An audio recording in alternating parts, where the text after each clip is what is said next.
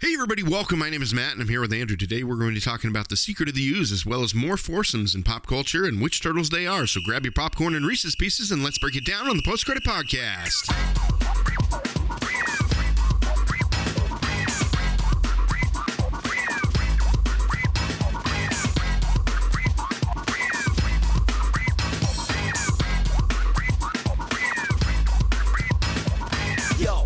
It's the Green Machine, gonna rock the town without being seen. Have you ever seen a turtle get down? Slamming and jamming to the new swing sound. Yeah, everybody let's move. Vanilla is here with a new jack groove, gonna rock. It was 1991, by the way. Okay, of Kino, just for him to replace the ultra-violent Casey Jones. Right. I'm like, nothing against New Yorkers. This is actually somewhat of a compliment, but that's just like, he's not ultra-violent. That's just how people talk and speak and kind of do their thing in New York, I thought. Well, at least last time I was there. How about this? So instead of ultra-violent, the Turtles had things like swords, sayas, a bow staff, and nunchucks. Right. How difficult are those to get a hold of in comparison to, say, a cricket bat or a regular bat or a hockey stick or something like that? I don't even know where to go get a cricket bat from. Like, I don't know who would actually sell that around where we live. Not only that, but what about sticks? What about, this movie, Secret of the Ooze, opens up with the Turtles using everything but their weapons.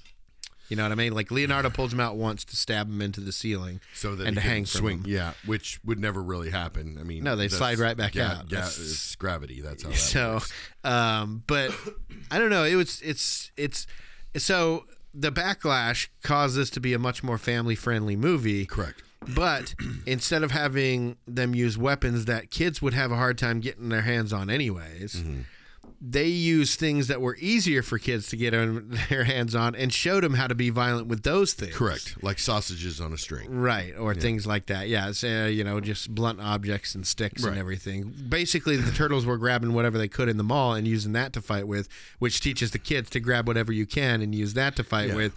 What danger were the kids more into? Showing them how to use household items to fight with, or showing them how to use weapons that they'll never get their hands on anyways? Or how to be ninjas and go and rip people off and things like that. To VCRs and such. Yeah, okay, I see what you're saying. Like steal VCRs. I don't know which one's more dangerous. That's a secret ninja clan that was doing that, though. Yeah. Well, no, there were kids that were doing it, actually. Like, remember? Because April's producer's son was a kid that shoplifted or was robbing people. Yeah, Danny. Vehicular robbery. Danny, they had a real good emotional. We didn't talk about that on the last episode. They had a real good emotional moment at the end. It's like one of my favorite parts of the movie. We never even talked about it. Is when he's like, Danny, God, where have you been? I've had the whole city looking for you.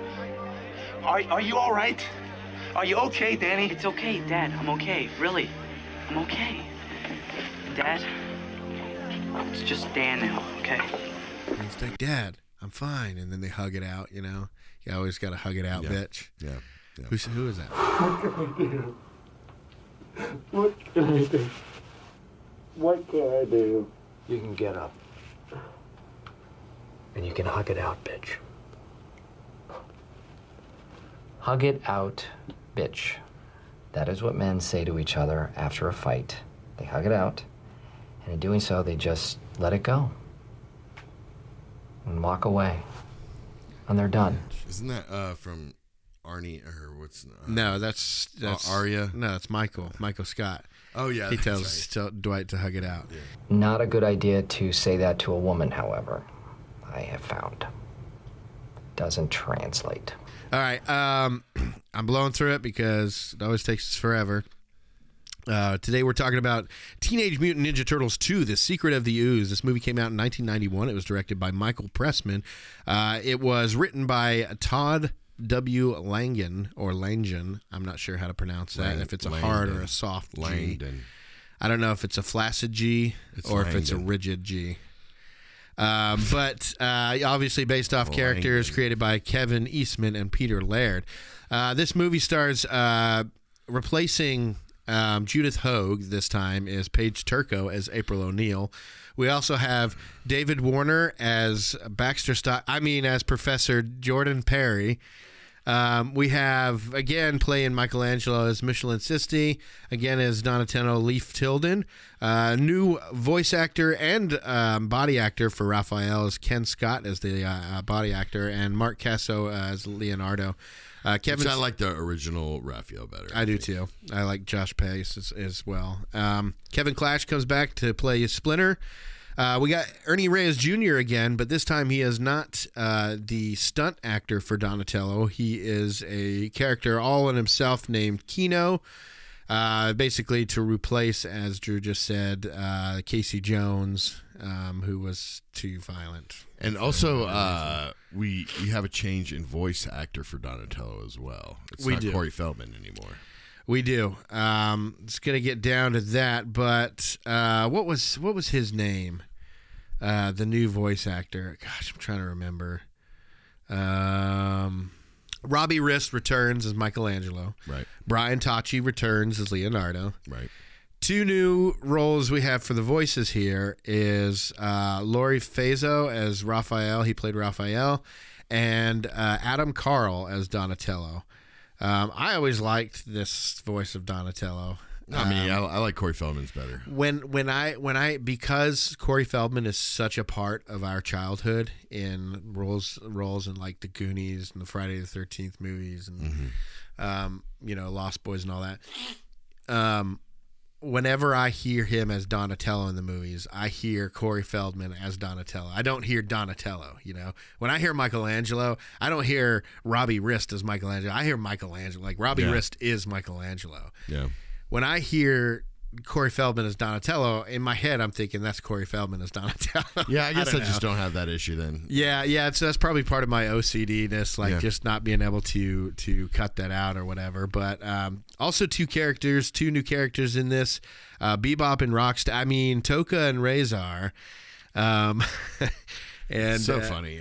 Yeah, we had so many different replacements in this. Dr. Warner, that was going to be a Baxter Stockman. And then even at the end, they were still going to have him be one of these little things that they made Krang off of, one of those little aliens. They're called like Ilums or something. Yeah. And in the original comics, they were like little alien things that sat in the abdominal cavity of a body or whatever. Of a robot. And and then the cartoon kind of copied that, and that's how they made Krang and everything. But that's who this guy, they were going to have a post-credit scene or maybe like an end of the movie scene where that professor lifts it up and you see like a Krang type thing in his abdomen. Based on where they went after this movie, I don't think it would have mattered either way. They went back to Japan in the 1600s. Based on where and when they went in the next movie. Correct. Yeah. So, and then to round it out, we got Tatsu and Shredder and all that kind of stuff is back. But to round it out, we have Super Shredder, played by Kevin Nash, also known as Diesel. In the WWF, used to hang around with like Shawn Michaels and Razor Ramon and Scott Hall. In WCW's, used his name Scott Hall or whatever. But yeah, I remember Big Daddy. I remember Big Daddy Cool. Good old Diesel, Kevin Nash. He plays Super Shredder in this movie. A version of the Shredder that is changed by the ooze, not only in his body but in his clothes too. Pretty quickly. His armor, his clothes even got mutated, just got bigger somehow. That's why I think inanimate objects, I suppose. It should have been done before he even showed up there. Yeah. Because then they could have kind of explained away the costume differences. Well, I don't know if he was intentionally planning on becoming a giant. I just don't think. I don't think anybody planned that. Like, he probably didn't plan to use the ooze on himself. So like, they couldn't have planned ahead to like bring him his uniform. You know what I mean? Like a larger size costume. Yeah, so many shoulda, coulda, wouldas in this, right? Coulda, woulda, shouldas. I noticed you notice one thing with this film, right? That the turtles don't look. They look more cartoonish. I've noticed. I felt like they went more towards the cartoon feel of the Ninja Turtles, as far as their look and everything, where the original one was a lot more darker and not as colorful, and the turtles seemed a lot more bulkier and not able to move like they did with this one. And then you read about, why that is mainly is just because with the turtles, they had all the animatronics and the movement stuff in the actual face mask rather than in the shell like in the original. So the way Jim Henson set that up is that basically in the original, all their animatronics and everything was under the shell, and the controls were under the shell. And the battery pack. And the battery pack and everything else, where in the second film, it's all in the mask, because they upgraded, in the way they had a lot bigger budget for this film. Yeah, it's, Adam Savage from Mythbusters. He's one of the best special effects guys in the industry of all time and all that. He said some of the best, if not the best, animatronics ever put in a movie was in Secret of the Ooze. Yeah. It was in this movie that we're talking about today. It's there's so many bad things about this movie, right? The designs of the turtle suits were better in Teenage Mutant Ninja Turtles 1, the first one, 1990. Okay. The designs were better. Yeah. They looked more realistic. Yeah. But the animatronics, the movements of it and everything is better in this. They looked better in the first movie, but they moved better in this movie. So if they could have just taken the animatronics they were able to do in this movie and put it to the look, because the look just went downhill after this, right? After Jim Henson died. Yeah. After he died, they just went downhill. His son took over, and he did a pretty good job in his own right with the different things that he was doing. But I mean, it's not Jim Henson. Jim Henson required perfection. He was a perfectionist. He required absolute perfection. So if he didn't like something, even a slightly off, go start again. You make a new puppet or whatever. Yeah. So, yeah, that's how I saw it, is that the designs are better in the first movie. And man, we did not. It's a shame we didn't talk more about how well done the first movie was in the first movie. Yeah. In the first episode we did. Teenage Mutant Ninja Turtle wasn't just a good Turtles movie. It was a good movie. Yeah. Yeah. You don't even need the turtle qualifier for the part one. It was a good movie. Secret of the Ooze is a really good Ninja Turtle movie, but not quite a good movie. Correct. Yeah. So, I mean, that's what people like try to compare to, Secret of the Ooze. I mean, you had obviously the first one is best, know, and it's like, if it wasn't for the absurdity of Turtles, this would be like a gritty noir, crime film.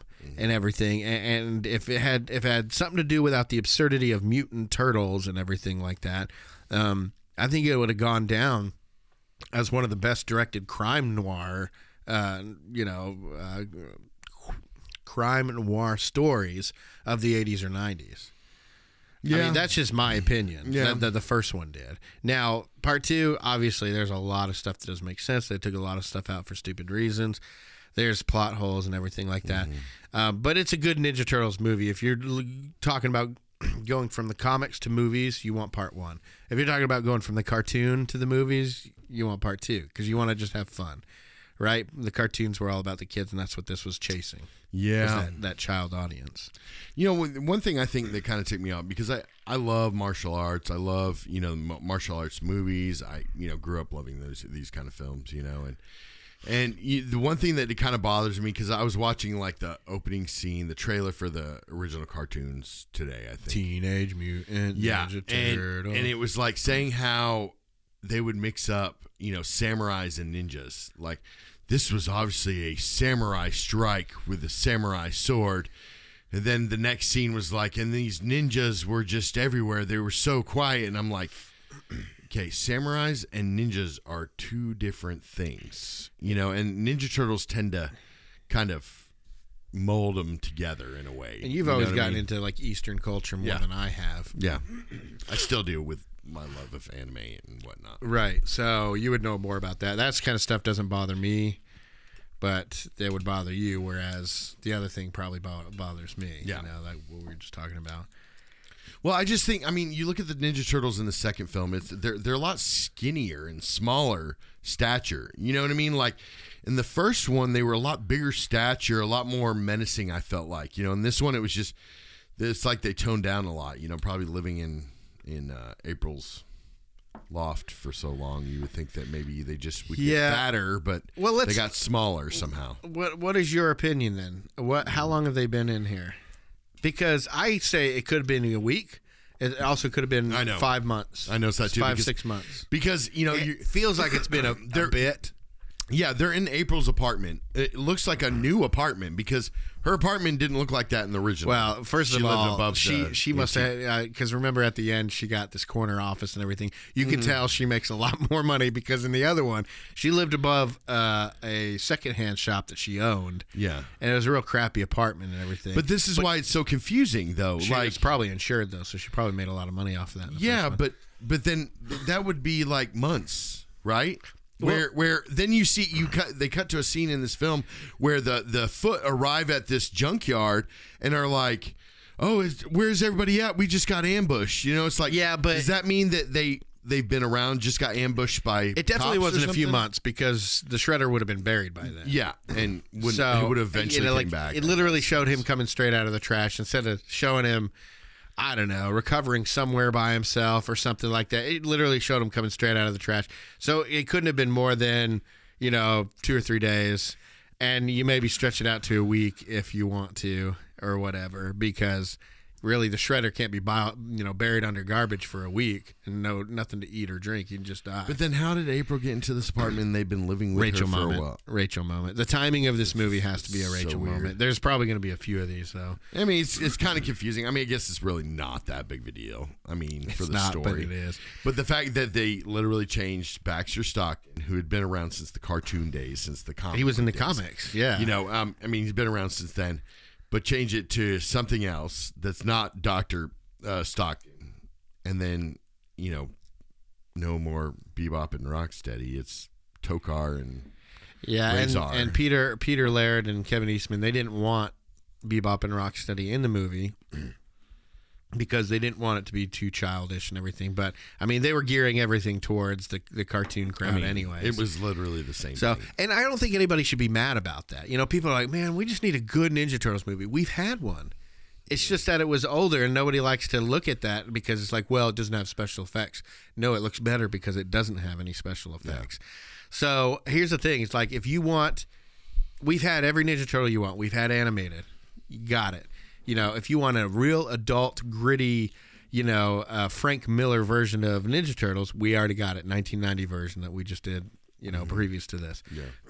If you want, the cartoons, you got the cartoons. If you want several different kinds of cartoons. Yeah, if you want a movie version of the cartoon where it's live action, but it's still fun, it's not as gritty, it doesn't take itself seriously, we got that in Secret of the Ooze.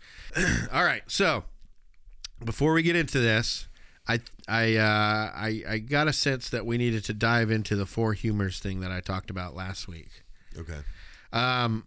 Do you know what the four humors are? We kind of discussed it a little bit, but it's basically like different personality traits and what you are. So what we're looking at here is a circle. And so try to imagine a circle. And it's split up into 4 sections, okay? So the bottom 2 sections are emotionally stable people. And the top 2 sections are emotionally unstable people. The 2 sections on the left are introverted. The 2 sections on the right are extroverted. Pretty simple, right? So all you got to do is take your group of 4, find out who are the 2 extroverts, who are the 2 more introverts, and then inside of those categories, find out who's more emotionally unstable and who's more emotionally stable. So for our introverted, our 2 introverts are obviously Leonardo and Donatello. Yeah. Right? And our 2 extroverts are Raphael and Michelangelo. Right. So our introvert who is emotionally stable, that's obviously Donatello. Yeah. Right? Passive, careful, thoughtful, peaceful, controlled, reliable, even-tempered, and calm. Yeah. Emotionally unstable introvert, that would be a Leonardo, because they're moody, anxious, rigid, sober, pessimistic, reserved, unsociable, quiet, always worrying about something and being serious and everything. That's Leonardo. On the other side, we got our extroverted. On the bottom, the emotionally stable person, extroverted, would be Michelangelo. Sociable, outgoing, talkative, responsive, easygoing, lively, carefree. And then on the top, you have the extroverted, emotionally unstable, which would be Raphael, right? Touchy, restless, aggressive, excitable, changeable, impulsive, optimistic, active, all that. So, does that make sense? Yeah. Okay. So based on those qualifiers and those parameters, we asked on our social media if anybody had some examples of groups of 4 that could be placed in these categories, essentially assigning a turtle to each one, right? Okay. And we did get a couple responses, and then I grabbed a few too. So we're going to start with this. Let's see if you got the same turtles as I did. I say turtles, and the first name here we have is Turtle. Okay. You're a fan of Entourage, right? Are you a fan enough to know like the personalities Not of the really. 4 guys? Oh, okay. Not really. Sorry. All right. So in Entourage, the 4 main guys are Turtle, Okay. Vinny, E, and Drama. Okay. Vinny is the actor guy who like the Entourage is part of. Vinny's the main actor. The other 3 guys are the Entourage. Right. So Turtle, he's the funny guy. He's like Michelangelo. Vinny, I put as the Donatello because he's he's very quiet. He's an introvert, but he's very calm. Leonardo is E.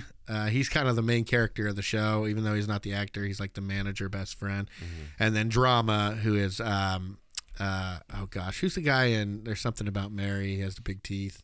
Matt Dillon or Matt? Yeah, Matt Dillon. That's it. So Matt Dillon, who played Dallas in The Outsiders, his brother, who's his brother? Kevin Dillon.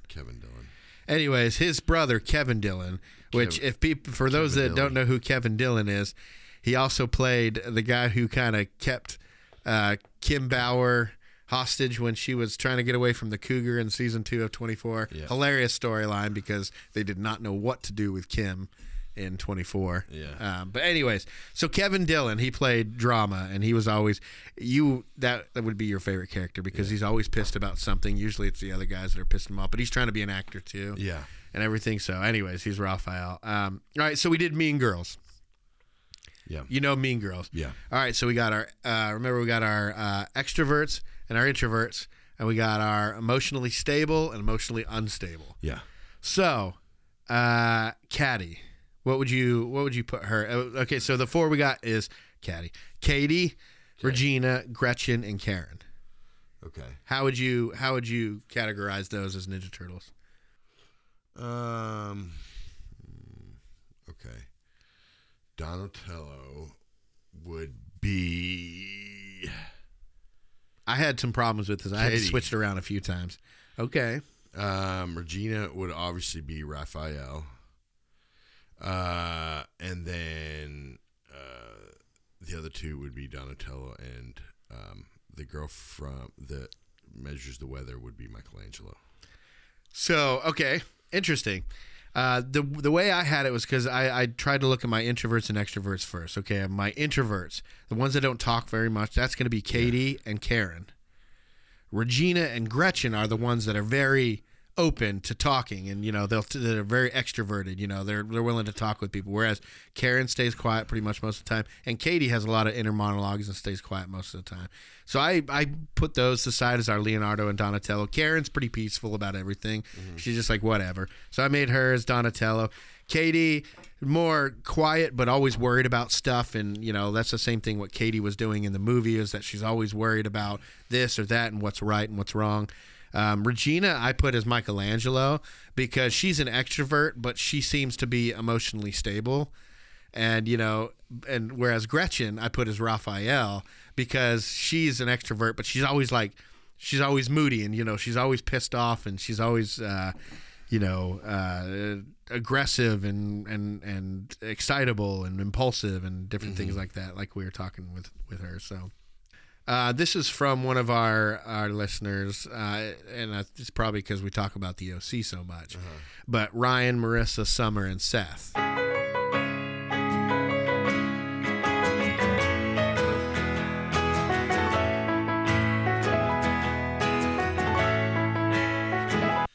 just have to think. I haven't seen that show in forever. So here's what I did. I put Ryan as Leonardo because who's the two quiet people in that group? Ryan and Marissa. There you go. And the two extroverts Seth and Summer. So Ryan is Leonardo. That's what I put because he is kind of a leader there, and he's an introvert, but he's always obsessing and worrying about stuff. Yeah. Whereas Marissa, she's probably more just kind of carefree and an introvert. Summer, she's like Raphael because she's an extrovert. She's very explosive. She's very angry. Whereas Seth is like Michelangelo. He's an extrovert, but he's just always kind of goofing and just carefree and whatever. How about this one? Frodo, Sam, Merry, and Pippin. Frodo obviously is Leonardo. That's what I put. Sam's more. I would say Sam's more. Raphael. Really? Yeah, and then even though he's very introverted and doesn't. Okay. Yeah, but in a way, like because Raphael, like he might not be the leader, but he is a close second. In all reality, like. Basically, the second Leo goes down, Raph could lead the team. Yeah, but that's not talking about what would happen here. I know, but Sam's like, but just in their personality, the way I think Sam's more of a Raphael, and then Pippin and the other one are Michelangelo and Donatello. Okay, so the way I got it is, I'm with you in Frodo. He's Leonardo. He's quiet, but he's always conflicted about something. I put Donatello as Samwise because he's also very quiet and introverted. But he seems to be at peace most times. Like they were saying, he's like one of the only characters who could have who took the ring, and he did, and was able to give it back, was able to give it up, And so he just didn't have that many worries. So I put him as the Donatello. Pippin I put as the Michelangelo because he's an extrovert. Merry and Pippin are extroverts, right? They're always going out and having fun, and they can talk and they're very expressive. And all that. So I put Merry as Raphael and Pippin as Michelangelo because Pippin seems to be pretty carefree and everything. I have two more here. Do you want to go through them? What are they? I have South Park and I have the Marauders from Harry Potter. Which one do you want to do? I want to do The Office. Oh, Jim, Pam, Michael, Dwight. Okay. Let me do the Marauders first. Okay. Let me think about here. Who would you put as your Marauders? Or do you want me to just say who I did? I would say what you did because that one kind of requires a little bit more thinking. Oh, and you probably need to know a lot more about the books as well. Yeah. I've read them all, but so I put James as, funny enough, Michelangelo. Okay. Because he seemed to the introverts in the Marauders were Lupin and Wormtail.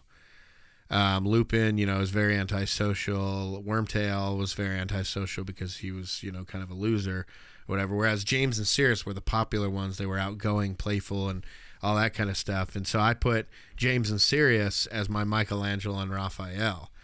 Lupin is obviously Leonardo because he's quiet, but he's always concerned about something, and he's, always worrying about whatever.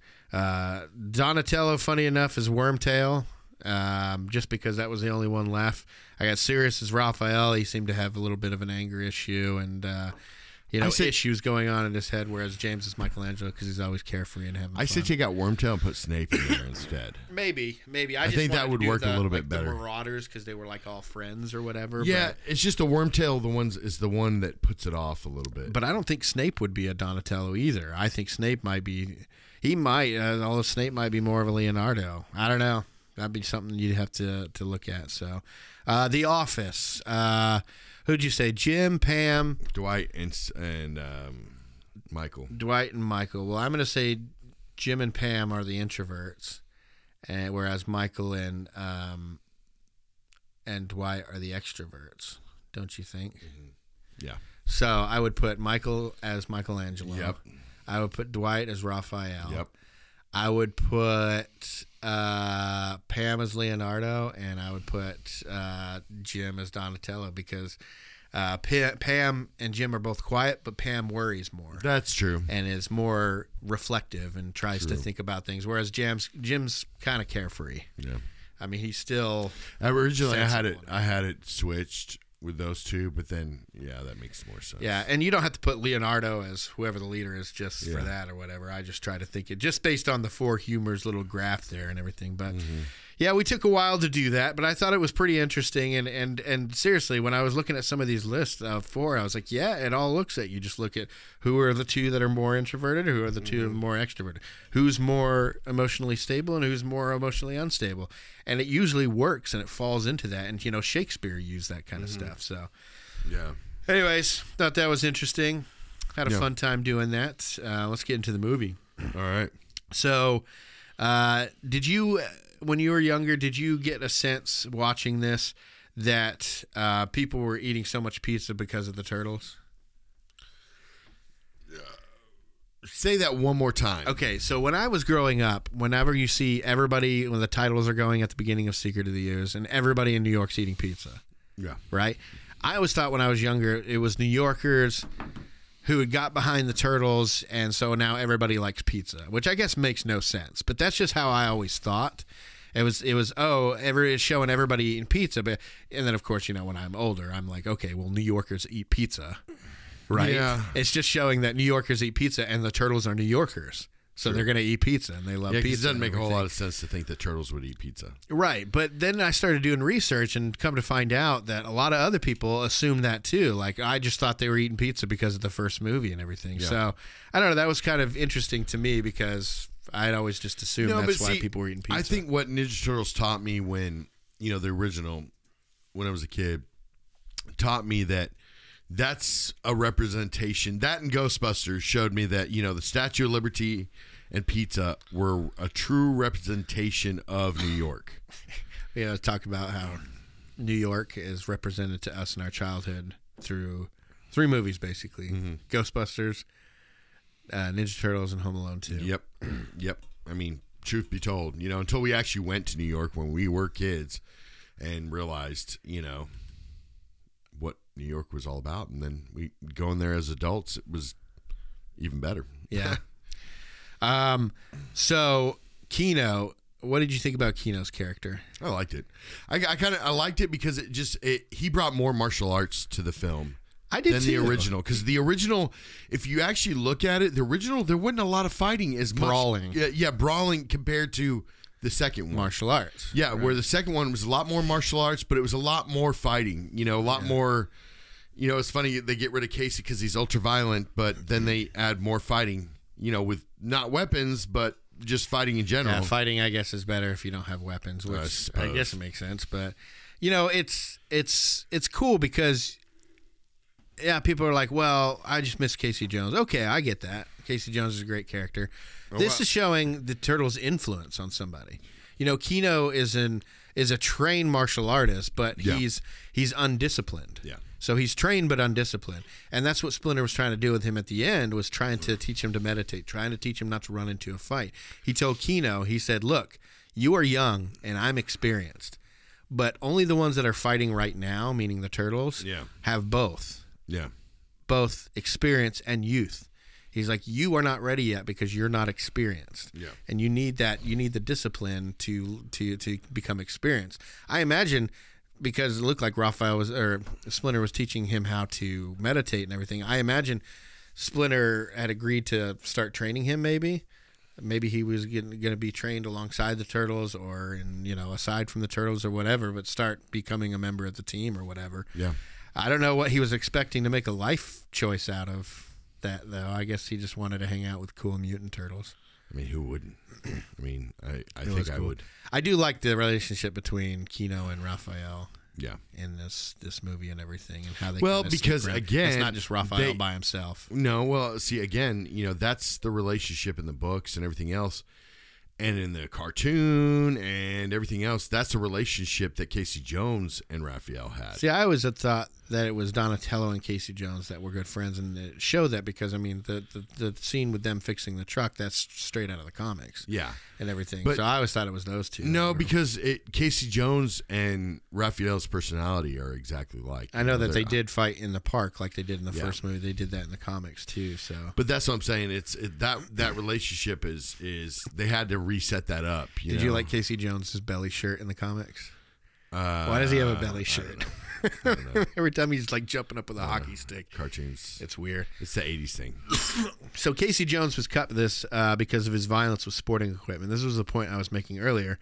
So they didn't want kids using sporting equipment as fighting tools, but then they take away the much less likely to be gotten a hold of weapons, a saya, a katana, nunchucks, bow's pretty easy. You just take the stick off of a broom like we used to do or whatever. But they take away all that stuff and have the turtles use things that are easy for kids to get their hands on and fight with, like household items and everything. So sausages on a string. And sausages on a string and little what was he hitting that guy with a bowling pin or something? Yeah, and they somehow knocking these people out with like stuff like sausages and bowling pins. Yeah. You know, it's like they barely, you know, I can understand getting whipped with a sausage. It probably hurts, stings a little bit, but it wouldn't knock you out. You know, it probably would not knock you out. Do you think Bruce Willis. Do you think Bruce Lee would be able to play ping pong with sausage nunchucks? I bet Bruce Willis could, though. Is that video real, by the way? That video I've seen of Bruce Lee playing ping pong with the nunchucks? Nope. I was going to say I don't think it was for real. Bruce Lee never knew how to use nunchucks. Yeah. He used them in Enter the Dragon, didn't he? Yeah, but do you see where he's holding them? At the very bottom of the nunchuck. You do not hold. You hold it closer to the string when you're doing nunchucks. And again, because I love martial arts, right? But you hold the nunchuck closer to the string. Flip it around and grab it on the other one too. Or it's because originally it was a gardening tool. A nunchuck was to whip down wheat. Spear. Well, it was basically to knock down wheat. You know, with like a scythe. You know, most of martial arts tools comes from like farming and stuff. Because they got banned from doing martial arts. So what did they do? They created like the weapons out of tools. Wasn't the saya like a shish kebab? No, that was also for picking up wheat and things like that. Oh, okay. They're all gardening tools. That's the thing. That's how they had to get away with having these type of ninja tools was because they were banned. So the only real legitimate weapon is a sword. Absolutely. So and besides that, you're just getting a stick or a couple sticks or some gardening tools. But that's the thing. Bruce Lee never. You could tell just by the way he holds a nunchuck that he never really had any kind of formal training with it. Yeah. So delivery boy who's named Kino goes to deliver some pizzas to April's house. Across the street, very obviously, he sees people breaking into this store. And if you look at the scene of the front of her apartment building later on in the movie, it's a very busy street. Yes. It's not like some kind of neighborhood like she used to live in where people would just be stealing stuff out of the back. That's also a misconception when I was a kid that I thought that basically you just got robbed all the time in New York City. I get, like yeah. I mean, that's what it feels like, right? But again, it's just the false anytime you're watching portrayals York, they do of New York. It's usually a cop thing. And yeah, and there's, people just, all you got to do is look down at any alleyway and somebody is getting robbed, mugged, raped, whatever. What if there's ever a pure portrayal of New York? Not meaning real, because I'm sure it is very violent in places and times and everything. Just like it is downtown here, So he sees people breaking in. He sees people obviously loading up their van. They had like 20 guys, right? And 2 vans. How does that work out? They're ninjas, so they just travel the city. Not only that, but in the shadows. They had 20 guys worth of stuff. Means you're going to fill up those 2 little vans real quick. Yeah. Anyways, and why did Kino bring the pizza with him? Why did he bring it over to the store? Why didn't he put it back in the thing and just go over there? Because somebody would take it out of his bike. Now, bringing the pizza with him, that's a little weird, I think. And as awesome as he is, he can't get out of that trash can Raphael put him in. He's trained in martial arts, but he's struggling to get out of a sheet and out of a trash can. Have you ever tried to get out of a trash can covered in a sheet? The way he was sitting there, you don't know. He had his arms out, he had his legs out, and he couldn't just toothpick his body, make it straight and then just roll. Tip over. Tip over and just slide right Toothpick and roll. Toothpick and roll. Yeah. So obviously the Ninja Turtles pop up. They tool up all the burglars, and they got the Kino obviously wrapped up. I don't know if Raphael was trying to just make it to where he didn't see the turtles because he put the sheet over his head. Mm-hmm. But it's okay, first of all, they saw you jump on the trampoline into the mall, where the title, and then you froze in midair.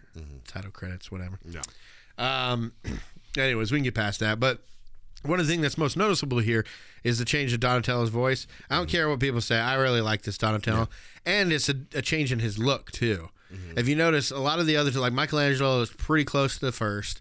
Leonardo is pretty close to the first. Raphael changed a bit. He got smaller. Donatello changed a bit. If you notice, their eyes are real wide and open during this movie, whereas in the first movie, they look more realistic because they were about halfway open. Yeah. But I think that somebody must have wanted to see the eyes or something, the difference between the animatronics between 1 and 2. Filming alone, the way that the cameras were, that it was a lot darker in the first one, where in this one, where there's a lot more things illuminated in this film. Every scene was a lot more brighter. Where in the first one it was their bandanas are way too colorful though. Yeah, that's part of the good part. About part 1 is that they were all grungy and everything. Yeah. It looks like they live on the back alleyway of Sesame Street. That's where they're from. Basically. But not part 2. Feels like they live in a train station, abandoned. Well, no, that's what I'm saying. With the mask and everything. So, no, but in the comic books, again, and a lot of other movies now have copied their new layer in this one, because their past layer got destroyed and they weren't allowed to go back there because people knew where they were. Right. So now and not that it would be entirely way too easy to find out where April O'Neil lives, and assuming that the turtles are with her, but whatever. I digress. So they mess up the guys. They leave the money and take the pizza, go back and chill at April's house. And you find out that them and Splinter are living with April in her new apartment.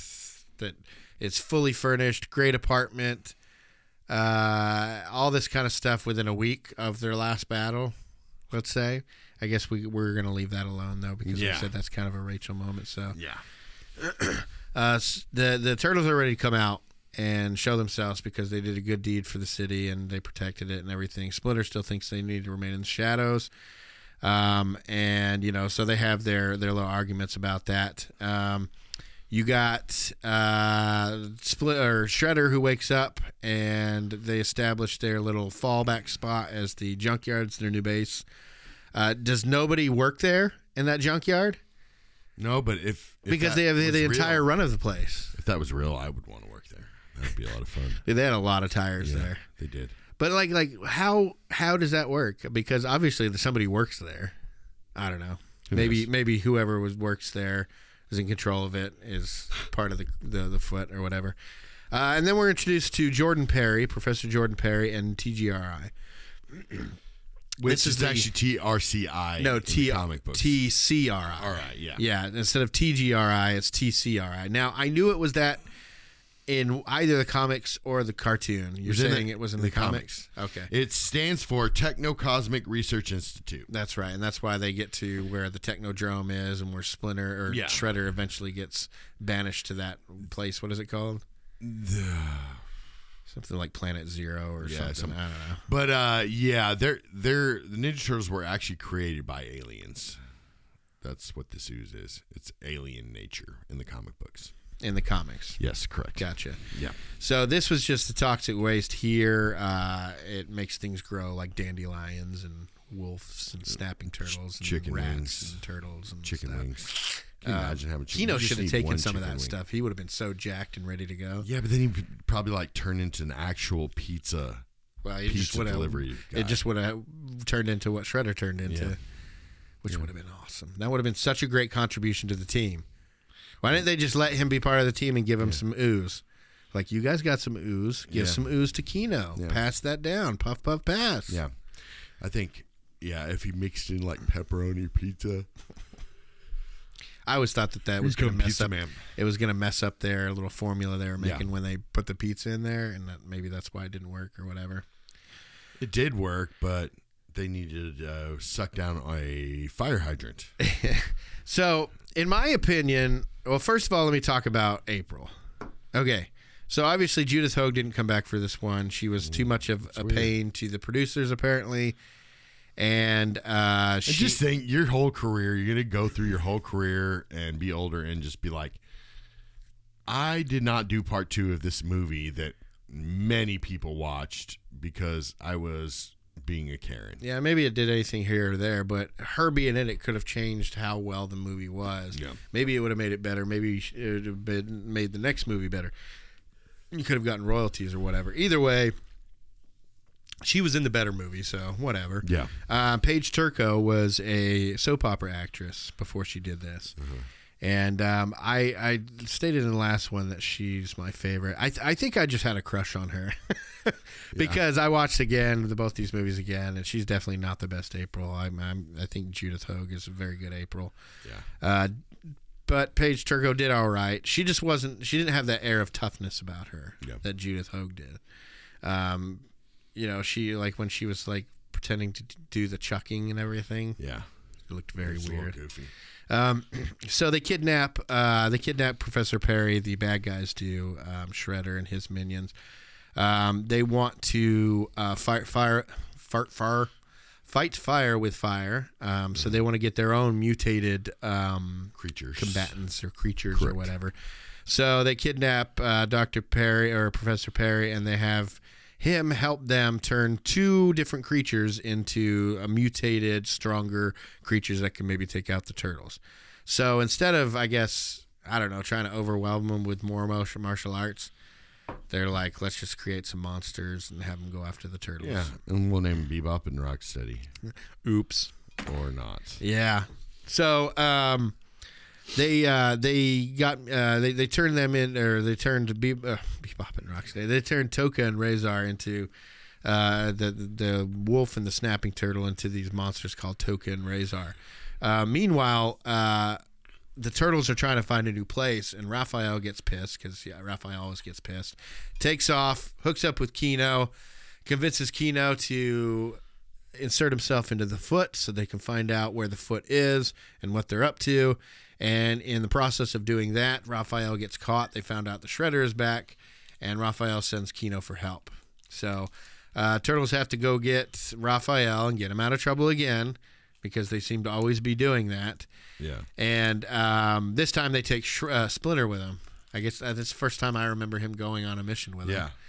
But he helps him out. They rescue Raphael and have their first fight against Toka and Razor, which puts them on their butts, and they have to kind of turn tail and run. They find a sewer and get out of there, and they take the professor with them, but they got to figure out what to do after this. In my mind, each Turtle movie is like somebody else's movies, right? Right. But it's always Raph's movie. It's kind of like the Wolverine deal in X-Men. Wolverine was not the main character, not even close to the X-Men. But he was so popular, he got his own comic. And in the movies, he became like the main character, right? Mm-hmm. Of the X-Men. Yeah. That's how this kind of is with Raphael, I believe. So, like, whose movie is the first movie, do you think? The first one's Raphael's. Yeah, I would say it's Raphael's and Leonardo's. A lot of it focuses on Leonardo, meditating to find Splinter and to find his own thing. But I think it's both of their movies. Probably more Raphael's. Yeah. I think this movie is Donatello's because it has a lot of introspection from Donatello. He gets a lot of solo deals that the other Turtles don't get. He gets the introspection of, I can't believe that it's just an accident that remember, he's very upset that there's not more of a reason for them to exist than just being an accident. What troubles you, my son? I don't know. I just always thought there'd be more to it. To the ooze. To, us. I know. I always thought there'd be something. That... I thought we'd find out we were special.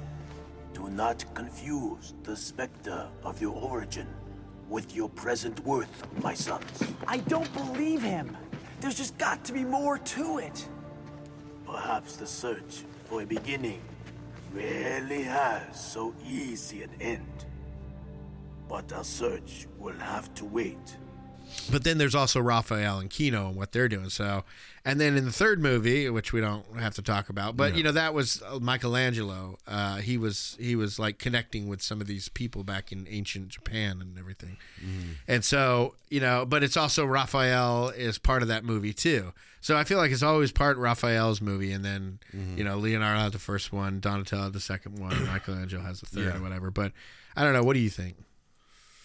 Well, I agree with you. I mean, pretty much for the most part. I mean, like Michelangelo's just kind of like the comic relief, really. Yeah, I mean that like the third one was all just about comedy. Yeah. The second one, the first one is about Leonardo because it's more about their honor and the martial artists and stuff like that. This is Donatello's movie because the heart of this movie is in the science. Yeah. Right. I mean, Dr. Perry is the main guy, right? So the movie, this movie is the science, whereas part one is about legacy and responsibility. That's a Leonardo thing. Part three with time travel has science. The heart of the story, though, is with Michelangelo. Yeah. So, I don't know. I just think Donatello, he's burdened with knowledge, he realizes more so than his brothers how pointless their creation seems. Especially, calculating the odds and alone in his capability to grasp that, he's filled with so much fear that they shouldn't exist. Yeah. So, I mean, he has that kind of existential crisis, which kind of puts it on his shoulders or whatever. Right. That opening scene we were talking about, I think that's kind of a middle finger to the parents that demanded that the weapons of violence be toned down. So the first part of this movie, shows kids how you can use household items as the weapons the Ninja Turtles actually use or whatever. But anyways. So the Turtles work with the professor to make up a antidote to take down Toka and Razor. They meet up with Shredder and to have a battle because Shredder threatens and says, "Hey, I'm going to send Toka and Razor out into this Central Park to hurt some people if you don't meet me at this place." So they fill up some donuts with some frozen ice cubed antidotes and feed those to Toka and Razor. And those effects start to work, but they fight in the interim. And the fight spills over into a dance club with none other than Vanilla Ice himself.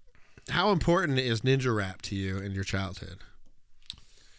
Well, it was around the time of MC Hammer, and I thought he was a ninja rapper too, because of the way he moved in the pants he wore. Yeah. But I could see that. I think Vanilla Ice did it first, to be honest with you. What song do you like best? Kung Fu Fighting.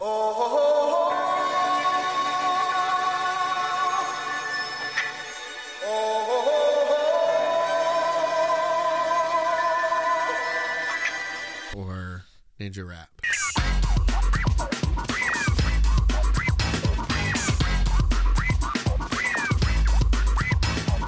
Do you like Kung Fu Fighting better, or do you like ninja rap better? I like Kung Fu Fighter better. Really? Yeah. I like ninja rap better. Ninja rap's pretty funny, though. I'm not gonna lie. But what they did with Shredder at the end was just like, I guess they were trying to throw. They were doing a prequel for. It was Carl Douglas who did Kung Fu Fighting. Sorry. But what? Oh yeah, I was saying with the end of it where he was like, go ninja, like Splinter was saying that. I was just like, I could probably left that part out. Well, I mean, they had to give him some kind of a punch in the original. He goes, "I made a funny." I made another funny. I wonder after the third one, does he say I made another funny? Something like that. Yeah, I literally have. I think I've seen that movie one time and I refuse to watch it anymore. They all got back, but the one who switched places with Michelangelo was stuck there, so they thought they lost Michelangelo, like he didn't make it. And then remember, he was up in the thing, and he came back down. And I think they might have Oh, they turned on music again. And then they all started dancing. I think it was Technotronic, too. You know how Technotronic was so part of the 80s and so part of the Ninja Turtles or whatever. But I don't know. You know, Eastman and Laird didn't think that the Shredder should appear in the second movie. They thought it'd be cool to have a scene where a garbage man found Shredder's helmet crushed and twisted or whatever.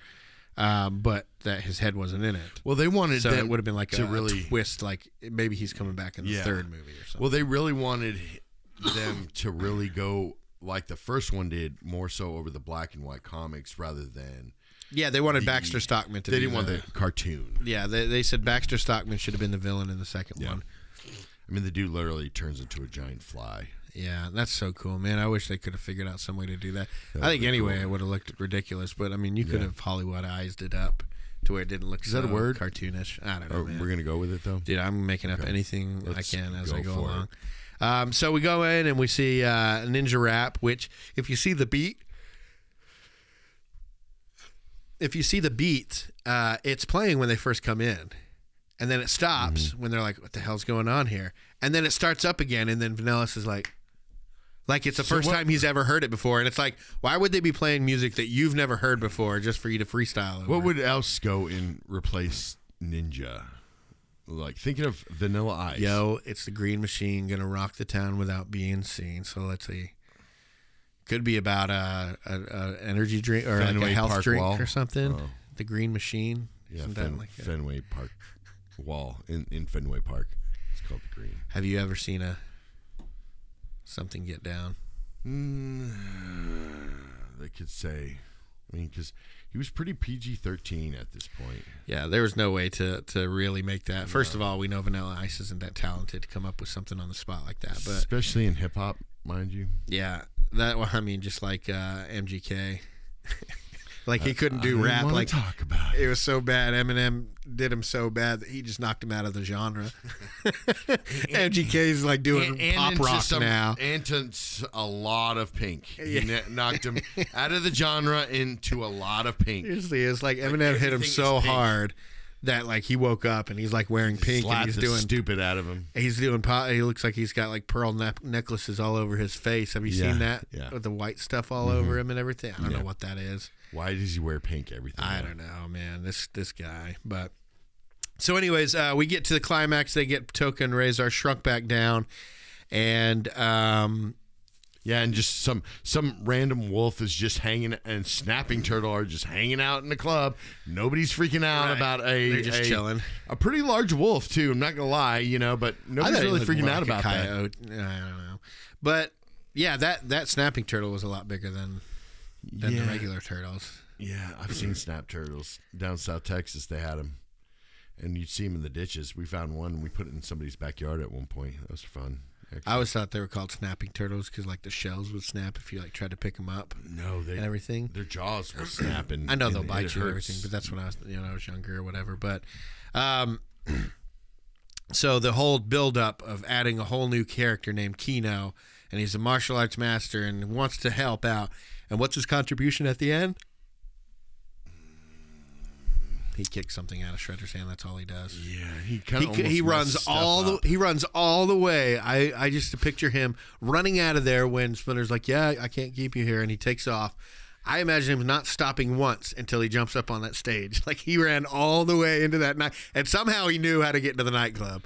And then they sit him aside. Remember, our fight, not yours, kiddo. Yeah, I know. Like no, you don't. He spent the last 15 minutes in a full sprint from the lair to this nightclub. Not know anything. Jumped up on stage, roundhouse kicked the ooze out. And did you learn anything from Master Splinter just previously? Because obviously he taught you nothing. And then you weren't listening. Immediately after that, Kino, I know, stay here. Why the hell did you just run in here and like you're some kind of martial arts master? Do you know that Shredder literally did not touch the turtles one time in the entire movie besides throwing Leonardo at the turtles? Literally, I forgot it's that the only point in the entire movie that he lays a hand on the turtles or they lay a hand on him. Yeah. Everything had to be nerfed. I mean, we knew that. Yeah, that was like over nerfing, if that's even a thing. Well, I mean, look at it this way. Even one of the tests to become one of the Foot is taking bells off of somebody. I mean, straight up, not even fighting anymore. I feel like that was from the comic books. Like maybe I understand. Daredevil had to go through that. Maybe I understand the point behind it because you need to be stealthy. Yeah. Without making a noise. Like if I was that guy that was given the test, I would have looked at him like, okay, I guess you're my boss now. Because there's no way anybody here could do what you just did. I'd be like, I don't think even Shredder can do that. So I'm pretty sure you're leading the foot right now. You're our new commander. Yeah. Not that grouchy guy that always just pops up and literally does nothing in any of the fights or any of the movies. What's his face? Shredder's second in command. Tatsu. He literally does nothing in any of the movies. Well, he stood for the first fight. He stood and watched the Turtles fight, right? Uh-huh. And then when they finally got a chance, he beat up on a kid. Yeah, okay, yeah. And we're talking like like a 14, 15-year-old, probably 100-pound soaking wet kid. He beat up on the kid, and then Casey hit him with a golf club, and that was it. And then he was part 2 literally just was like, I'm the leader now. No, you're not. He's like, I Tatsu now lead. Let anyone who challenge step forward. Yeah. And then Shredder's like, I challenge. But again, I go back to my point of, does that guy even know how to fight? Remember they came in the club, and he comes out, and he walks up, and then he just stands there, and the 4 just come in and hit him with their shells. Yeah, and he falls down. He didn't even fight him. No. And he acts like this tough guy, but the only thing he's ever done is beat up on a little kid. And he fails like miserably all the time. And Shredder just like keeps giving him, you know what it is? Shredder is married to his sister. Or maybe he's married to Tatsu himself. There we go. You never know. Just could be like this, outside the home and then inside the home, they're just lovey-dovey, Yeah, and the foot in this movie sucked so bad. I don't know. Look, dude, those foot that beat the hell out of Raphael and that they were fighting in April's apartment and then eventually into the secondhand store, those were some badass guys. Yeah. They were giving the Turtles some problems. I mean, they were doing some funny stuff like spitting water at them and everything like that, but they were actually giving the Turtles a hard time. Whereas in this movie, they never had problems with any of them. Yeah. Now I know a lot of that was like numbers. They had the numbers and everything, but it just seemed like even the foot were nerfed with this because like the Turtles just didn't have that much of a hard time fighting them. Well, it's probably because, a lot of people do love this movie and probably even better than the first one, but in all reality, it's just not the same kind of movie. It really is. I think the foot of the first one could definitely take out any one of those guys could definitely take out Tatsu because he didn't do anything. So they blow Shredder out into the what the hell is that? A pool outside of a nightclub, and it's only like 6 foot by like 8 foot or something like that. It's like on the shore, like it's at the docks. Is it in the docks? Yeah, it's at the docks. It looked like it was a pool. No, it was like the docks of the river. It's probably the river in New York. It's probably because the club was called something that has to do with where it was positioned, like something by a body of water. It's in or whatever. the docks, but it looked like a pool. I had always assumed it was some kind of like a pool or some kind of, I don't know, maybe a koi pond or something. It just gets ridiculous at that point. Yeah, so obviously, as soon as they get into the club, that's when the movie gets real ridiculous. I think. As soon as they step in the club, Razor was pretty ridiculous. You see what I'm saying? Like even the doctor's like fist bumping. Fist pumping in the like air. there was a lot of ridiculous things, but I mean, it was all kind of along the same tone. But as soon as Leonardo got thrown into the club, I think it was Leonardo got thrown into the club. As soon as they broke into it, and it's like, darn. Yeah, it just gets ridiculous at that point. Yo,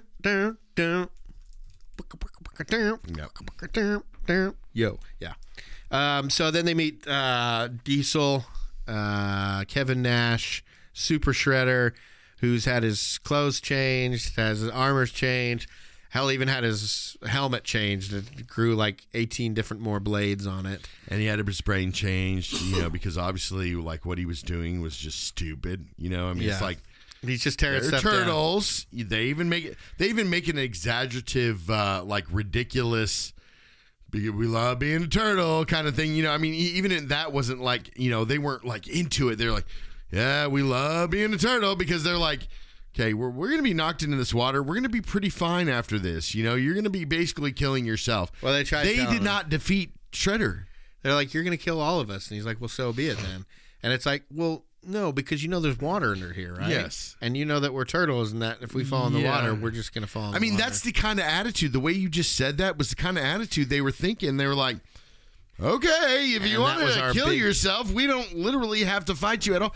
Because I mean, again, the Ninja Turtles, it was more of like going to a circus. You see all the clown. This is my comparison to this movie. Not saying it's a bad. I love this movie. I mean, I grew up with this movie. It's a fun movie, but it's like going to a circus and seeing all the different clowns run around doing stupid crap all the time. You know what I mean? That's what this movie was. It was just the Ninja Turtles, or people. Well, but it was still them being them. It was probably more cartoon versions of them, whereas the first movie was like the comic versions of them. Yeah. And then the third movie, it wasn't a Ninja Turtles movie. Mm-hmm. It was a time travel movie about feudal Japan. I mean, it does kind of explain those masks that the samurais had, that look like turtle faces. I mean, that kind of part was kind of cool because, I mean, literally, like, you see those old Asian masks, and stuff like that. I know, but they're all real exaggerative and almost look like turtles. Yeah, they purposely made these masks look more like turtles and try to instead make of them dragons like or something. Whatever. Yeah. But anyway, so Shredder, like an idiot, collapses the entire dock on himself. The turtles just jump into the water and they're saved. They pop up shell by shell. A cool thing I liked about this, and I can't remember if it was in the first one, but Raphael's shell is all cut up and stuff in the back. Remember? I assume that was from getting his butt kicked in the first one and being thrown through that skylight and everything. I thought that's what cut off. Yeah. But I can't remember if it might have been in the first movie, just something that he's always had because he's a brawler. Yeah. Right? Because remember in the newer movies, they had him like have a cracked shell and he has like something holding his shell together. Well, Shredder cracked it. That's why. Yeah. But that's the thing, right? Is that, he's always the brawler and he's got like the most scars and injuries because he's like the fighter or whatever. Yeah. But I couldn't remember. Do you remember because the scars and scratches on the shell that I'm talking about, right, Raphael? Yeah. Did he have that in the first movie? I believe so because you can't really see because he hides it a lot. Like he's usually wearing a trench coat or, when he's out and about, you're not really seeing him from behind a lot. I guess guess usually right in his face. Yeah, but they're on the papers and Shredder's not. Being a turtle. Go ninja. Yeah, Splinter's not too happy about it. Ninja Rap is born. And didn't they have like some kind of like an actual publicity shot of the turtles? Yes. In that newspaper. Yes. It's like, it's bad enough. If it was one thing, it would be one thing if they got somebody in the crowd, took a picture of them on stage dancing or something, or on the dance floor dancing. But they got like an actual publicity shot where they sat there and like posed together in the paper. Obviously, that was just, to have that in the paper for the sake of the movie or whatever. But, man, that's terrible. And just fooling everybody. Hey, it's not like and nobody would want to know who's behind the mask. Yeah. No, nobody would want to know that. No, okay. Everybody would want to know that. Yeah. Try to find it out. It's like, what is that band? Daft Punk. Like, you don't know what they got to look like, apparently. Oh, yeah. Yeah, there's plenty of pictures out there of what they actually But look you know like what I'm saying? It's kind of like the same situation. Yeah, well, like, I mean, it was Slipknot. Kino looks just like Donatello. Why is that? Man, when Kino fights, he fights a lot like Donatello did in the first movie. Weird. It's like they trained each other. Did you like the look of the turtles in this one? No, not as much as I liked it in the first one. I mean, it was okay, but it just got too cartoonish. Yeah, this is when Brian Henson was running it. Obviously, Jim Henson, the last two things he did was the first Turtles movie and Witches. Yeah. And passed away in 1990, and then this one came out in 1991. There was pretty much an immediate turnaround for this part too, and it was released basically like a year later. But I liked it because I felt like Michelangelo had a lot more speaking roles. He is my favorite turtle, and then plus Kino I thought brought a lot of life to the movie too. Yeah, I think the animatronics were great with the mouth movements and the eyes and stuff like that. I mean, they had sensors where it would like monitor the mouth movement of the puppeteer, and the puppeteer could just make mouth movements, and that's what the mouth would do. Yeah. And then do other things with their hand for eyes and different like curling of the lips. I heard they're doing that with the new metaverse as well. That's stupid. But this one, it's I was watching, before they did this, they did Little Shop of Horrors. And with Little Shop of Horrors, that thing talks very well. It's very well animated. I mean, obviously it's puppeteering and everything, but what they did was they slowed the frame rate down, and then they just had Rick Moranis kind of make his movements in slow motion as he walked around the room. That way that they could articulate in the little movements and the big movements that they had to do in that slowed down frame rate, and then when they sped it back up to the normal frame rate, it looked like he was normally talking, but like the lips were able to curl and make the movements that it needed to. So it looked a lot more realistic going along with the voice actors. And they kind of used the same thing in this movie. Also, like all the what is it called? The motors and servos and stuff were in the shell with the battery. Yeah. Whereas in this one, those motors and servos are all actually in the face, which made him to be able to articulate better and everything. So, obviously, part one is superior, vastly superior. It's not just it goes beyond being a good Ninja Turtles movie. It's a good movie, period. If you can get over, puppets and turtles and everything, but it's an actually well shot, well written, and non-silly. One of the best, for the most part, right? One of the best, what do you call it? Graphic novels. I know Turtles was an actual comic book, but I mean, one of the best adaptations from a non-Marvel DC property. You know what I mean? If not the best. There's The Crow and, a few other ones out there that were really good. But, I mean, that first one was really good. This second one, it's not as good. It's not even in the same ballpark. But I still have fun with it. That's why I said it was my favorite. I definitely think part one is the much more superior movie. And I could probably has a lot more rewatchability. Yeah. Oh, I agree. But part two, I just had fun watching because it was fun to watch him do different things and to be silly every once in a while, especially from somebody that grew up with the cartoons. What do you think? Oh, no, I agree wholeheartedly. I mean, I love both these films. I'm not a big fan of the third one, but yeah, I love both these films. In fact, I probably like the newer ones better than I like the third one. The newer ones I actually am a fan of. I mean, it just kind of makes a lot more sense with them. I mean, they're actually not, the newer movies are not from the comic books. It's totally different ballgame there. Right. You know what I mean? But it makes more sense, like the way they dress, the way they talk, the way they act. They're more the ninja. They are a little bit of goofiness, but a lot more seriousness to it. And I really kind of like that a lot more. But again, this first movie I remember ever seeing in the theater. So, I mean, that's got a lot of sentimentality to it, Yeah. And then, but this one was just a fun movie to watch. I mean, with, again, Kino's character was just, I liked it because, you got to see a lot more martial arts in this, and that's what the first one was really, really lacking. But again, then you get two sides of it. You get the brawler turtle or you get the martial artist turtle. And, having a mix of those two, which I think the newer movies do a fantastic job at mixing that too. I disagree. I don't think that there's really any martial arts in the new movies. I know that there's a lot of fancy kicks and punches, but I don't think it has anything to do with martial arts. Well, watch the Shredder fight at the very end of the first one. I did see that, and he does a pretty good job, but even that is, you got a CGI giant metal suit. And it's just like, why? That's not what these comics were about. It's not even what the cartoon of the old movies were about. It's about martial arts not just being strong monsters. We got so many things with strong monsters or whatever, and that's just like the generic thing that everybody goes to. I like the Turtles for what they are because, there's actual, an art form to it, a gracefulness to it, because they're ridiculous.